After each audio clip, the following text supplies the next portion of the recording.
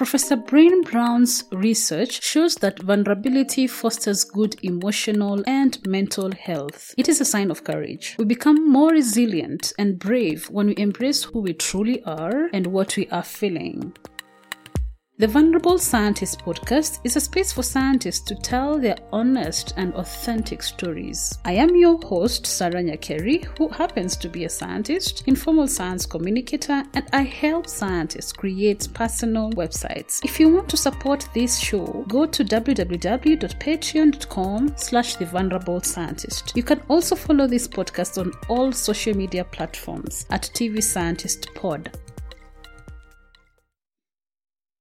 Hi everyone, welcome to the Vulnerable Scientist podcast. This is your host Sarah Nyakeri, and today I have Rafael with me. I don't know, should I say Dr. Rafael? No. I like to be Rafael. You like to be you without the doctor? Definitely. Okay, kindly introduce yourself. Hi, I'm Rafael. Yes, I'm from Portugal. I'm a biologist by training. I studied molecular biology and genetics in Lisbon. I'm currently living and working in Germany, in Heidelberg, where I'm doing my postdoctoral studies at the European Molecular Biology Laboratory. And I work on genes that regulate early embryonic development, using the fruit fly to understand how we specify the different parts of the body from early on in an embryo. Great. So you are a science communicator. You Yes, are that simple. I like to spend some of my time indeed doing outreach, mostly with younger generations, with children, with students. And so for some years now, I've been involved with different projects, initially with a project called Native Scientist, where we organize science-related workshops in schools. So we bring international scientists to the classroom to talk to kids in their heritage language. So we Native Scientists targets mostly migrant and ethnic minority kids. And so, for example, while I was in France, I was often going to schools to talk to kids in Portuguese about science and about what I was doing. And more recently, with a friend, I started a different project where we actually connect scientists and students with letters. So they write letters to each other, and since letters can be written from anywhere in the world.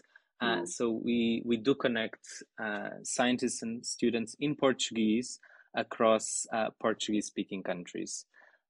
So there's 9 of them in the world, and so in South America, in Europe, in Africa, in Asia.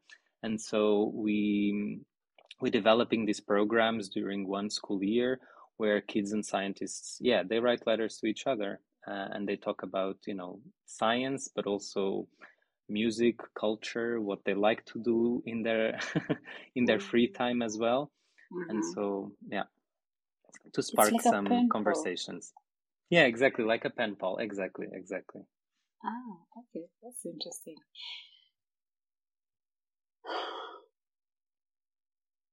Okay, before I have those questions that I want to have that are in my mind right now, first of all, take me through your journey to how you got here where you are right now in terms of science.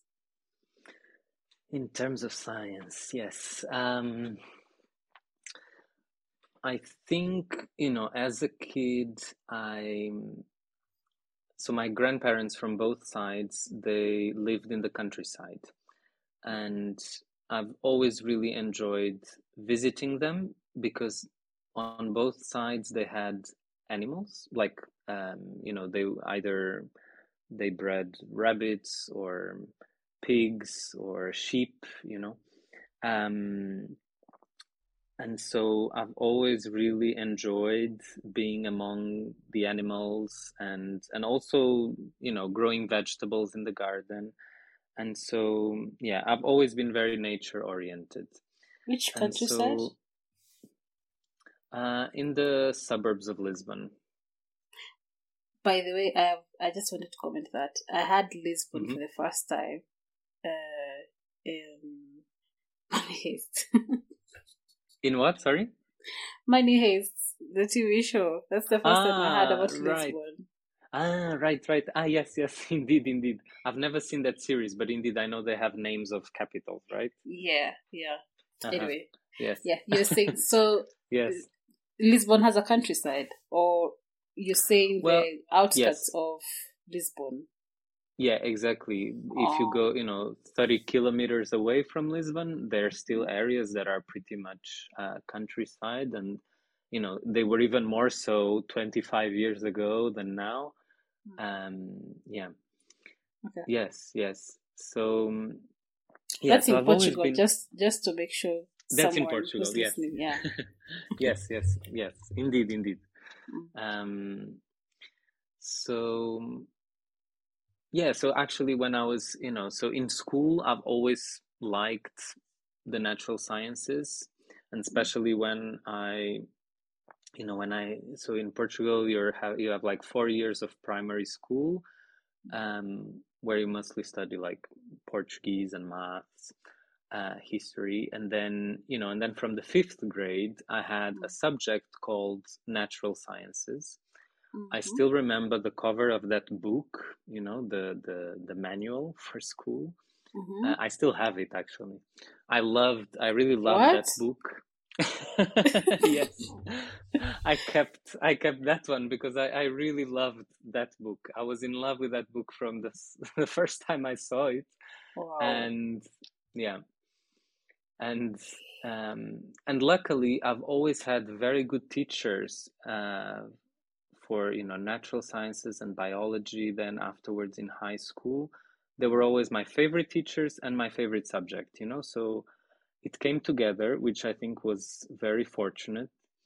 um so eventually I think I learned by 12 that some people you know has a job, they actually just studied nature, and I thought that was fascinating, and I thought, okay, well, then that's what I want to do. I just want to be a student for the rest of my life and just be learning new things about nature all the time. Where And did you learn mhm. this? Yeah, I think from, yeah, when I started having this subject or natural sciences. So when I was like, yeah, between 10 and 12 years old. Yeah. Also in school. You learned it in In school. school. Yeah, in Oh. school. Yes, Okay. yes, Mm-hmm. in school. Yeah. Um, I remember, yeah, also finding out about, maybe I learned what a PhD was when I was like 14 or 15. Wow. Um, because my dad used to buy this weekly newspaper Mm-hmm. that at some point would come with a small book about jobs. And then every week it was about a different job. Like And it, profiles. yes, exactly. Mm. Like profiles, what these jobs were about and Mm. what sort of degrees you could study to work on these jobs. Mm. Um, Oh man, we should have yeah. that. Hmm. There should be like something like that, like for everyone to know, because most people don't know certain careers exist, Hmm. and they don't know.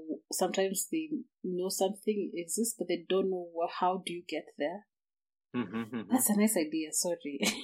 No, it's true. It's true. And Mm, I was just thinking, well, they are in Portuguese, so not very useful for you or to mm. like, but I guess I still have them somewhere in a box in my parents' house. Yeah. Oh, you keep things now. I certain things, yes. Okay. Mm-hmm. Yeah, so it was in one of those books that it was, so one book was about science, and there I learned that, there was things such as a master's degree and a PhD degree. And so, yeah, so I was, and that really fitted with my goal of being a student forever, sort of thing. So I thought, well, yes, because I've always loved being in school, actually. And Me too. so I had to yes. give that. Yeah, it's much better when you like it, right? Because it's Yeah. mandatory for quite some years. So Yeah. yes, I've always quite enjoyed it, even other subjects other than science. Um, and so, yeah, so that felt like, oh, great. Actually, I can carry on studying for a long time. So I thought that was very appealing. Um, yeah, so then my journey, well, then in high school, I discovered DNA and genes, and yeah, and I was immediately drawn to it as well. Always because I think, having grown up with farm animals from my grandparents, I think there was always questions about, heredity, let's say, how the, why can't a cow and a horse have a baby together, so, you know, um, so these sort of questions that as a kid, I would wonder sometimes, or, um, and so then, yeah, genetics kind of brought a lot of answers to questions I had, and sometimes I didn't know I had. And so, yeah, so then, for me, it was clear after finishing high school that I wanted to study biology at university. And yeah, and then, and then I haven't really stopped yet. Yeah. That's how many years now? Since I started my degree in university, that's been 15 years. Wow. So you actually got what you wanted. Yes, definitely. I think, it's not to say that I will be working in biology for the rest of my life. Maybe not. I don't know. But but I definitely did what I wanted to do, and I think that's very important. Yeah. That's yeah. All right. First of all, I want to understand the education system of Portugal, if you don't mind explaining. No, no. From from primary to secondary, how do you transition from one stage to another to university? Right. So we have 9 years of elementary school. I mean, yeah, which are well, at my time, those were the mandatory years of schooling. Right now, schooling is mandatory until it's like for 12 years. So you have to do high school as well. So after these 9 years of elementary school, then there's 3 years of high school, which can be, general high school, or you can choose to go for a technical course during those 3 years, or a professional one. And I mean, and to go to university, you can still do any of these three paths. You just need to take the exams at the end of those 3 years, and then and then you might get into university.